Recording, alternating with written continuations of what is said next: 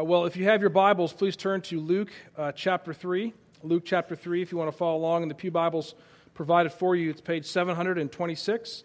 Page 726. I did want to just let you guys know of a couple things to make sure that you are in prayer for.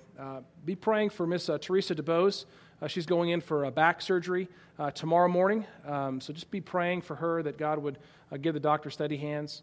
And many of you may have heard that Miss Genevieve Morton, a longtime member and faithfully sung in our choir for decades, went to be with the Lord this week. Her funeral services will be tomorrow here at the church at 3 o'clock with a visitation at 2 o'clock before the service. So be praying for her family. We'd love to, if you are able to make it, to come and support them here tomorrow.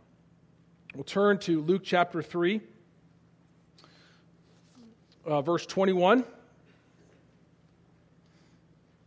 We're going to read verses 21 through 23. When all the people were being baptized, Jesus was baptized too. And as he was praying, heaven was opened, and the Holy Spirit descended on him in bodily form like a dove. And a voice came from heaven, "You are my Son, whom I love. With you I am well pleased." Now Jesus himself was about 30 years old when he began his ministry. He was the son, so it was thought, of Joseph. Let's pray.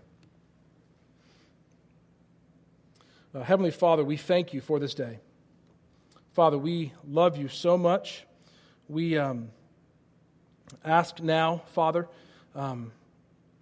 for your peace, for your blessing, Father. For we know you are God. You made us, and we are the people of your pasture. We shout for joy and worship you with gladness. Father, we desire to enter your gates with thanksgiving and your courts with praise. We give thanks to you and we praise your name, for your love endures forever. Your faithfulness continues throughout all generations. Holy Father, you tell us to pray for our leaders, so we do so now. God, we pray specifically for our deacons this morning.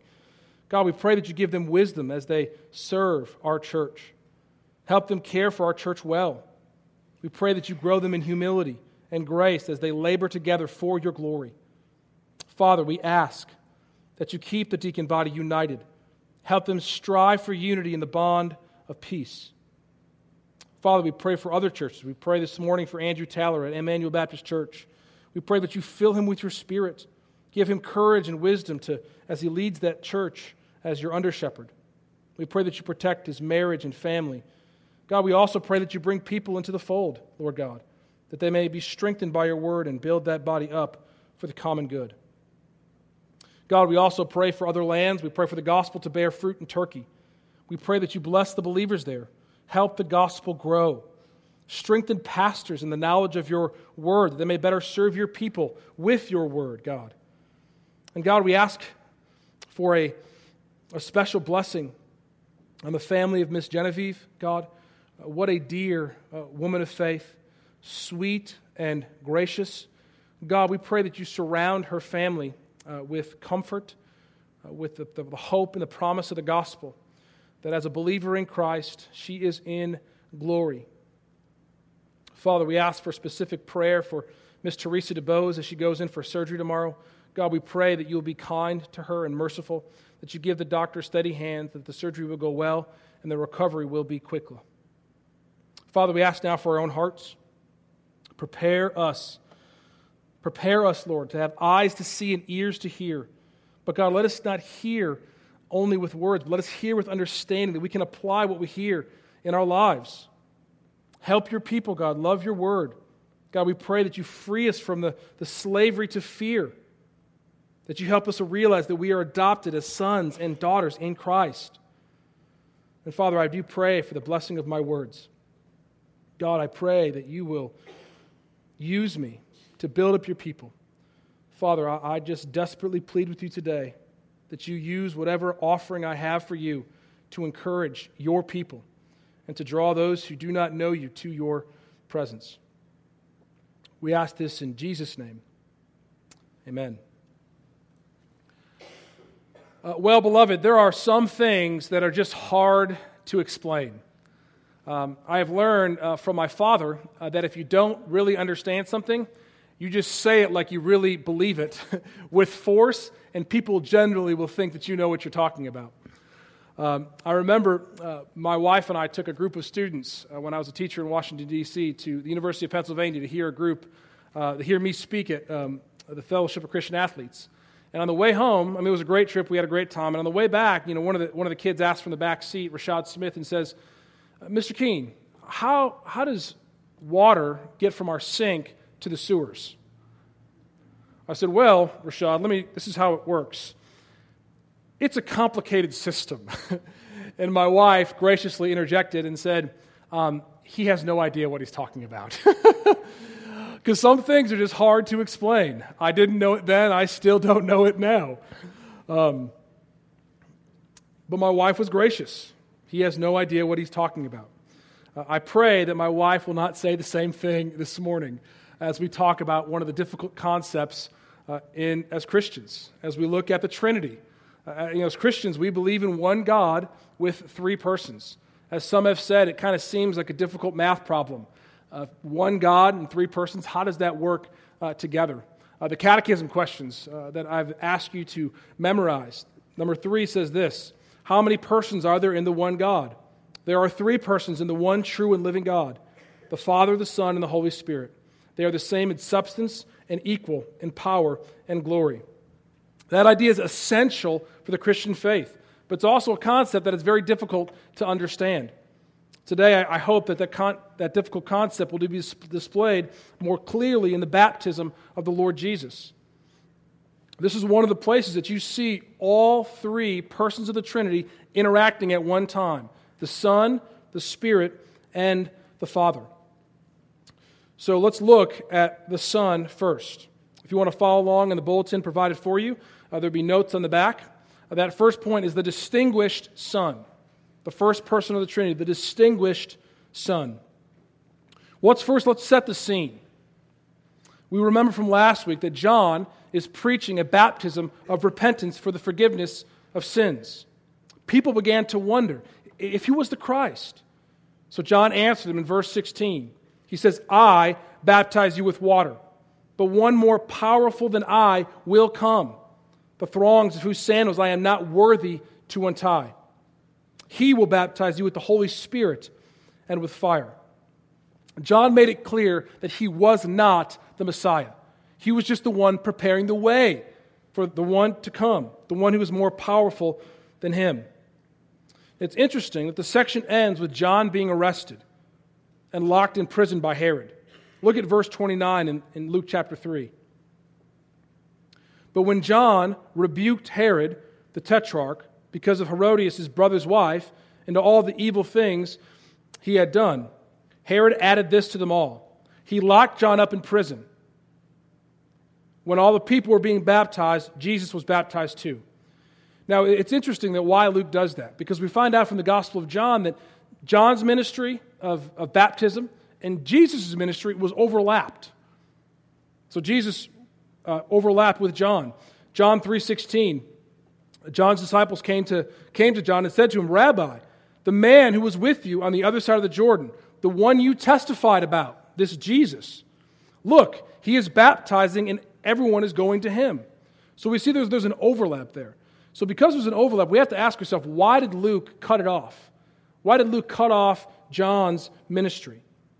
The NIV, which you just read in verse 21, says, "when all the people were being baptized." The King James says it this way: "when all the people were baptized." The reading in the original Greek is probably closer to the King James: "when all the people were baptized." It was more of a finality. Not meaning that John baptized everybody, but really the ministry of John was coming to a close. John had fulfilled his purpose. It was culminated in the ministry, the baptism of the Lord Jesus. The Messiah is here. The one more powerful than John has come. He fulfilled his purpose. So Jesus' baptism is the crescendo of John's labor and his ministry. We got to ask ourselves, well, why did Luke cut it off?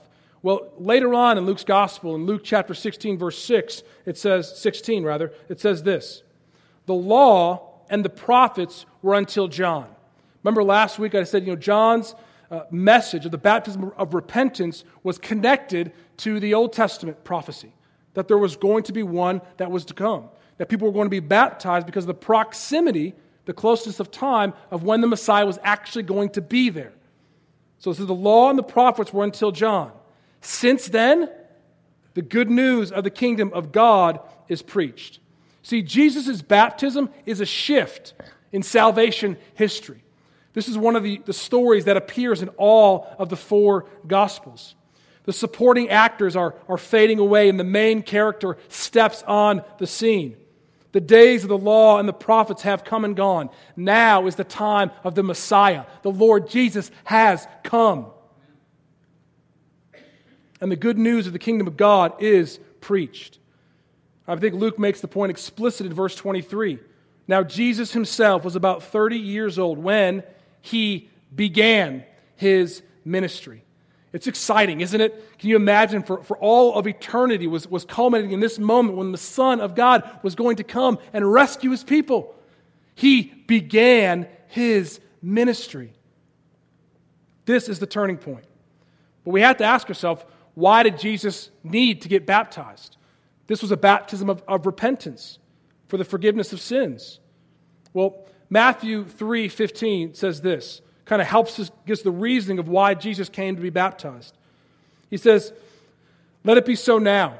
It is proper for us to do this to fulfill all righteousness." Jesus came to fulfill all righteousness. Listen how one pastor explains why Jesus came to be baptized. He said there was enough in John's baptism for Jesus to affirm that the event was not meaningless. Negatively, it meant turning from sin. Positively, it meant trusting God. Jesus could affirm both. He resolved not to sin, but always to turn from it, and he committed himself to trust God. Jesus, in essence, was affirming John's message that everyone, everywhere, needed to repent. They needed the forgiveness of sins. See, but Jesus was the distinguished Son. He was not like John. He was not of the law and the prophets. He came in grace. So his baptism is to usher in the gospel of the kingdom of God. His humility in being baptized and identifying himself with us, with sinners. His humility is our hope. See, God distinguished Jesus in grace that we might find our freedom from the law. When I've been studying this passage this week, the Lord has really just been speaking that God wants us to be free from the law. He wants us to be free from the temptation for us to feel that we can accomplish things on our own. We need Jesus. Our lives should be beacons for others to find grace. But sadly, how often do we preach the law without grace? We look down on others when they sin against us, forgetting that we are sinners in need of grace ourselves. We're quick to pass judgment and to shame others. But we've all fallen short of the glory of God. When someone does something that you dislike, just bothers you, do you complain about them or pray for them? When you think of that person who offends you, do you think about all the good things in that person? How God has shown his evidences of grace in that person's life? Or do you only focus on their weaknesses until all you see is their weaknesses? We are far, beloved, from an emotionally healthy church. Our church has to grow a lot emotionally in how we love and care for one another. We have to learn to overlook offenses by focusing how God is moving in someone's life, not only on their weaknesses.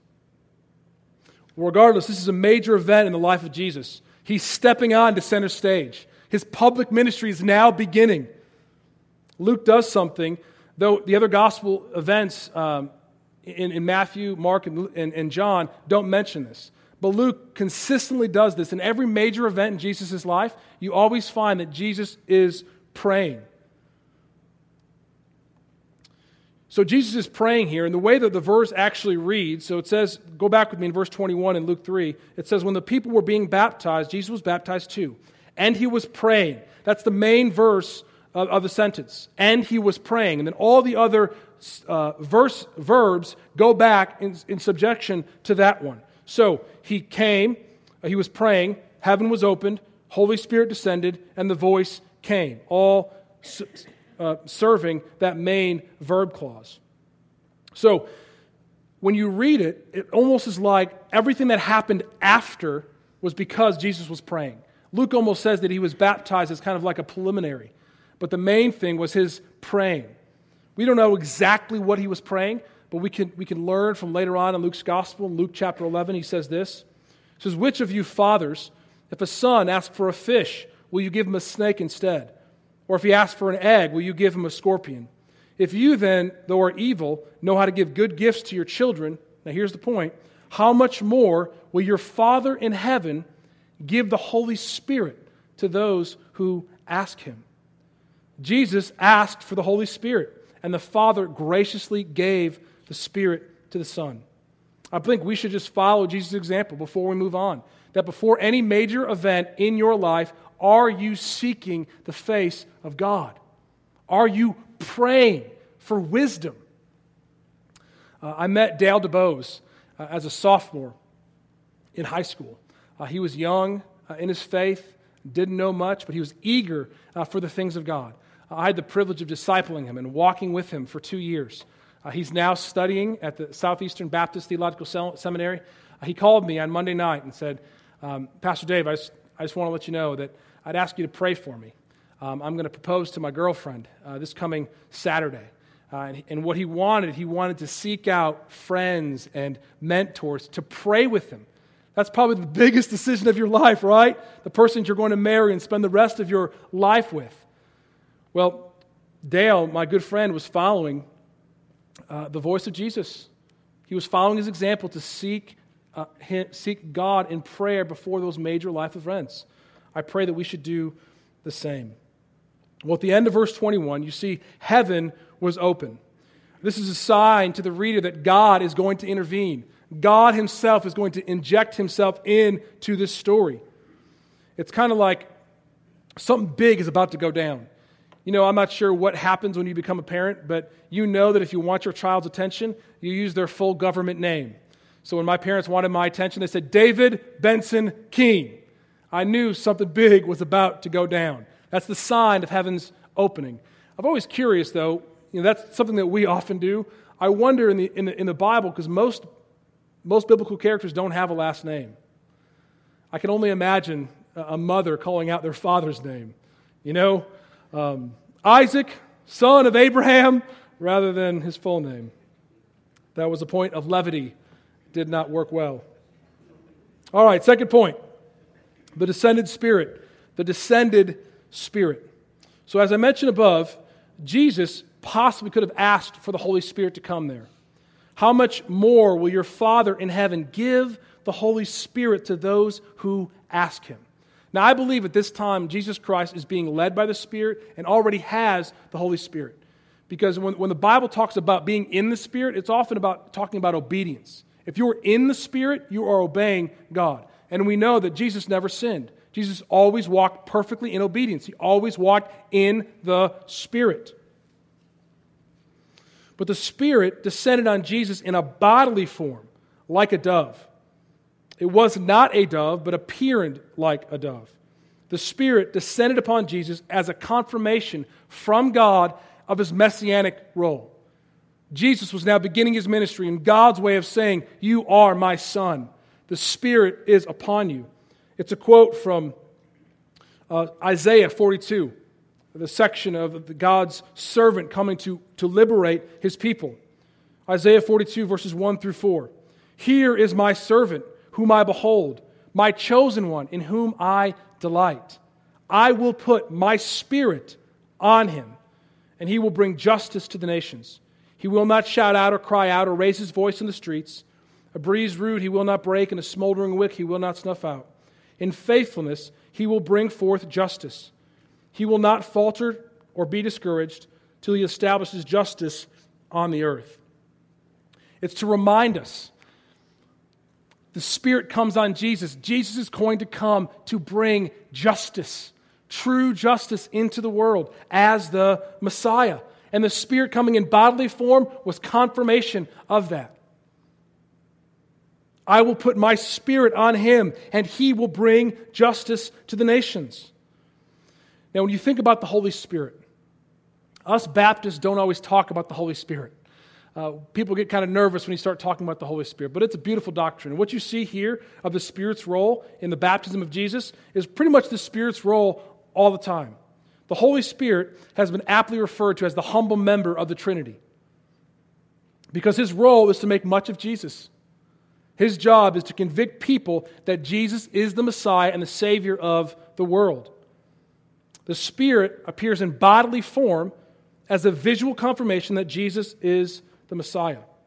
His ministry has now officially begun in the power of the Holy Spirit. Now, Paul says in Ephesians 5:18, be filled with the Spirit. And we always want to talk, how do we be filled with the Spirit? Well, I don't think typically being filled with the Spirit is speaking in tongues. I think being filled with the Spirit means that your life makes much of Jesus Christ. Because the Spirit points that to us, that we want to make much of Jesus. That's the Holy Spirit's ministry. Listen to what Paul says in 1 Corinthians 12:3. Therefore, I tell you, no one who is speaking by the Spirit of God says Jesus be accursed. And no one can say Jesus is Lord except by the Holy Spirit. We are born again of the Spirit of God. So how do you walk in the Spirit? Do you want to make much of Jesus? Do you want to make much of the Lord Jesus Christ in your life? If you do, if you want to praise Him and serve Him above anything, you are being filled with the Spirit of God. So as the Holy Spirit was confirmation that Jesus is the Messiah, it's our confirmation that we are saved. It's our deposit guaranteeing our inheritance in the age to come. Now, Luke does say that it appeared in a bodily form like a dove. Now, what's the significance of the dove? Matthew 10:16 says, I am sending you out like sheep among wolves. Be as shrewd as snakes and as innocent as doves. And the Holy Spirit is just that. Holy, pure, guiltless, innocent as a dove. Because right when we move from here, the very next scene that we see Jesus is He's being tempted by the devil. And I think it's God's way of saying you are called to be pure. You are called to be holy. You're going to be tempted, but you need to walk in the Spirit.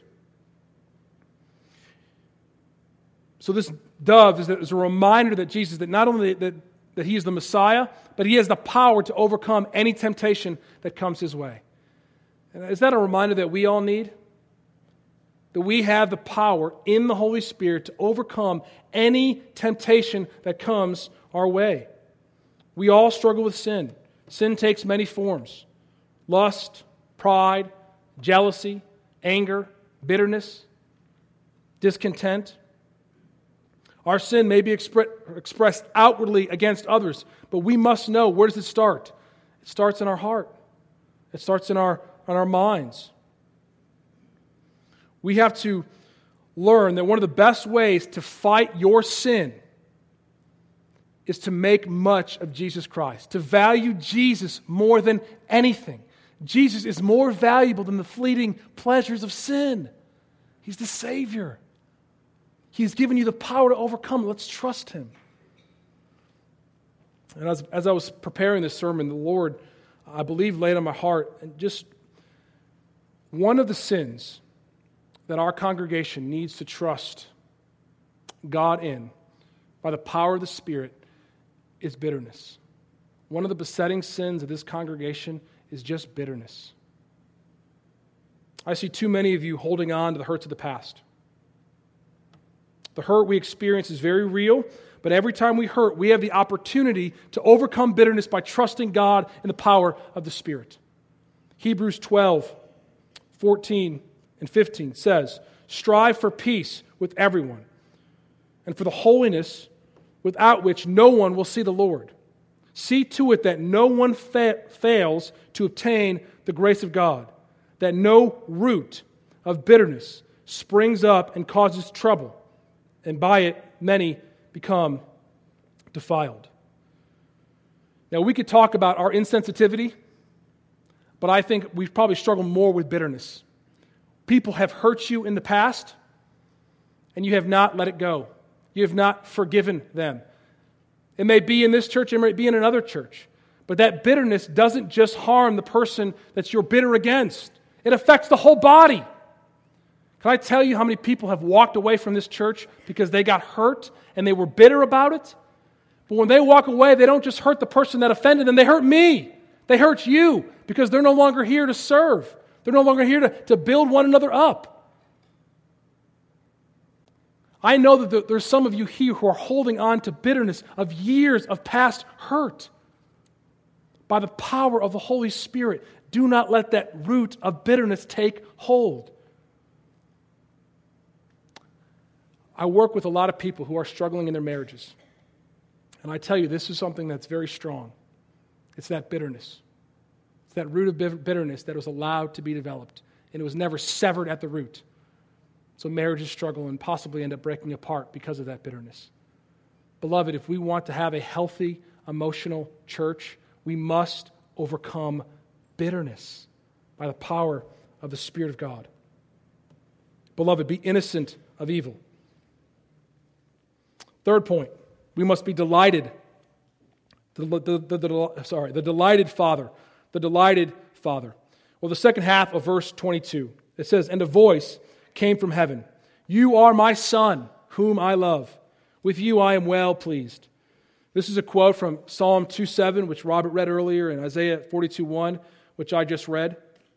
We've gotten the physical confirmation, and now we get the verbal confirmation from the Father.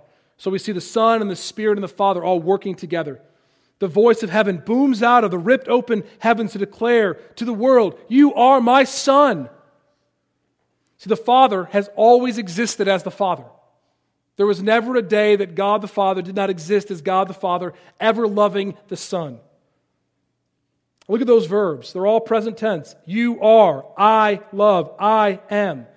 Every moment in history, every moment is the Father loving the Son with delight. He loves the Son and is pleased. Now, there are many of us who have not experienced that delighting love from our earthly fathers. I've seen many young men and women struggle with who they are in their identity, whether it be sin or whatever, because they've never experienced the delight and pleasure from a father. Delight from our parents is crucial for our development because it provides us anchors for our souls. Children do not grow up to earn and win acceptance by their parents, but they grow up knowing that they are already accepted. So many of the things that we do is trying to prove to others to accept us. I think back in my own life and see how many times my actions are driven to try to win the approval of others rather than to rest in the approval of God. And I'll be honest, I've learned a lot as a pastor. But one of the things I didn't even realize was there is how difficult it can be, the weight of people's expectations on a pastor. You know, I often struggle with that thought of trying to win your approval. Am I visiting enough? Am I spending enough time in prayer? Did I do this right or did I do that right? Are they going to be upset with me? Did I return the phone call fast enough? Have I responded to the email fast enough? Because I want to love you. I want to shepherd you well. But at the end of the day, I can't live like you can't live for the approval of others. This is why this passage is so beautiful. This is why it is freeing. Look, I have to daily remind myself that if you reject me and think I'm an awful pastor, an awful man, you know what? I'm still accepted by God. I am forgiven by God. God looks at me and He says, "You are my son. You are my daughter, beloved." He has adopted us as His sons and daughters through His Son, Jesus Christ. Now, this is mind-boggling because I know my sin, I know how could God be pleased with me for all that I've done wrong? See, but the Father does not delight just in you. The Father delights in you because you're in the Son.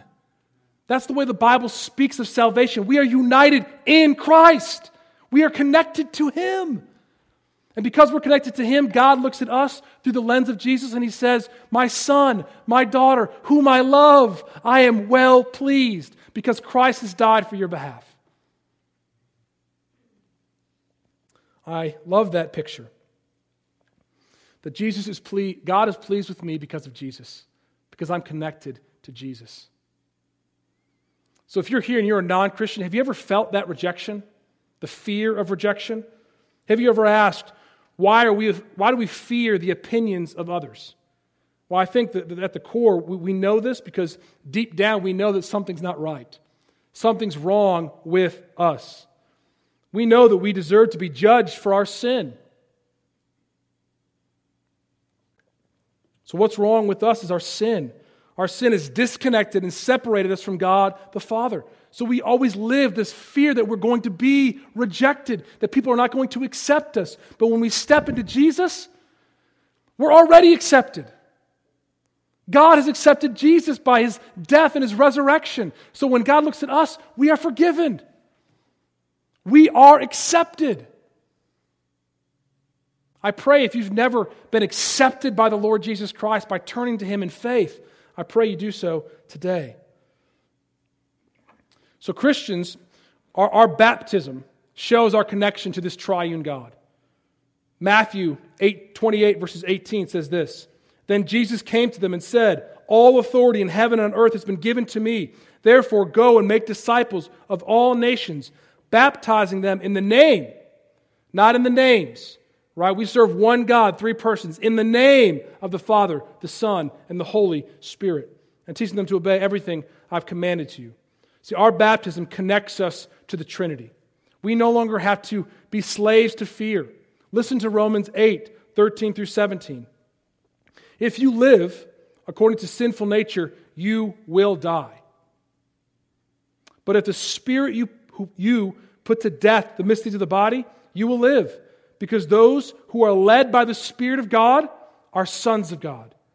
For you do not receive the spirit that makes you a slave again to fear, that you receive the spirit of sonship. And by Him we cry, Abba, Father. The Spirit Himself testifies within our spirit that we are God's children. Beloved, look at the glory of the gospel. You are God's children. You don't have to live for anyone's approval because God already says you are approved in Him. That does not mean, beloved, that you're never going to be rejected. You will be. Jesus was rejected. Listen to what Zach Eswine in his book, Sensing Jesus, writes. He says, people criticized, resisted, and overlooked and left Jesus. Remember that Jesus had a death threat on His life because He had helped heal someone. Jesus' family thought He was insane, and they criticized Him. Crowds of thousands were reduced to 12 because Jesus exposed them for following Him for what they could get rather than out of true faith and love. Doing what will mend others in the gospel will rile and outrage some. So, beloved, if you follow Jesus, people are going to reject you. That is going to happen. It happened to our Lord. But we must know this. Those of us who are in Christ Jesus will never be rejected by the one that truly matters. Because Jesus Christ has overcome the grave on our behalf. I'm not sure if you love that our new song of the month, but that verse when it says, because the sinless Savior died, my sinful soul is counted free. I pray that be your heartbeat today and for all time. Let's pray. Father, we love You. God, we pray that we will be free from fear of acceptance of others, God, knowing that we have been accepted by You. Father, help us live for the distinguished Son in the power of the descending Spirit, to the delight of God the Father. We ask this in Jesus' name. Amen.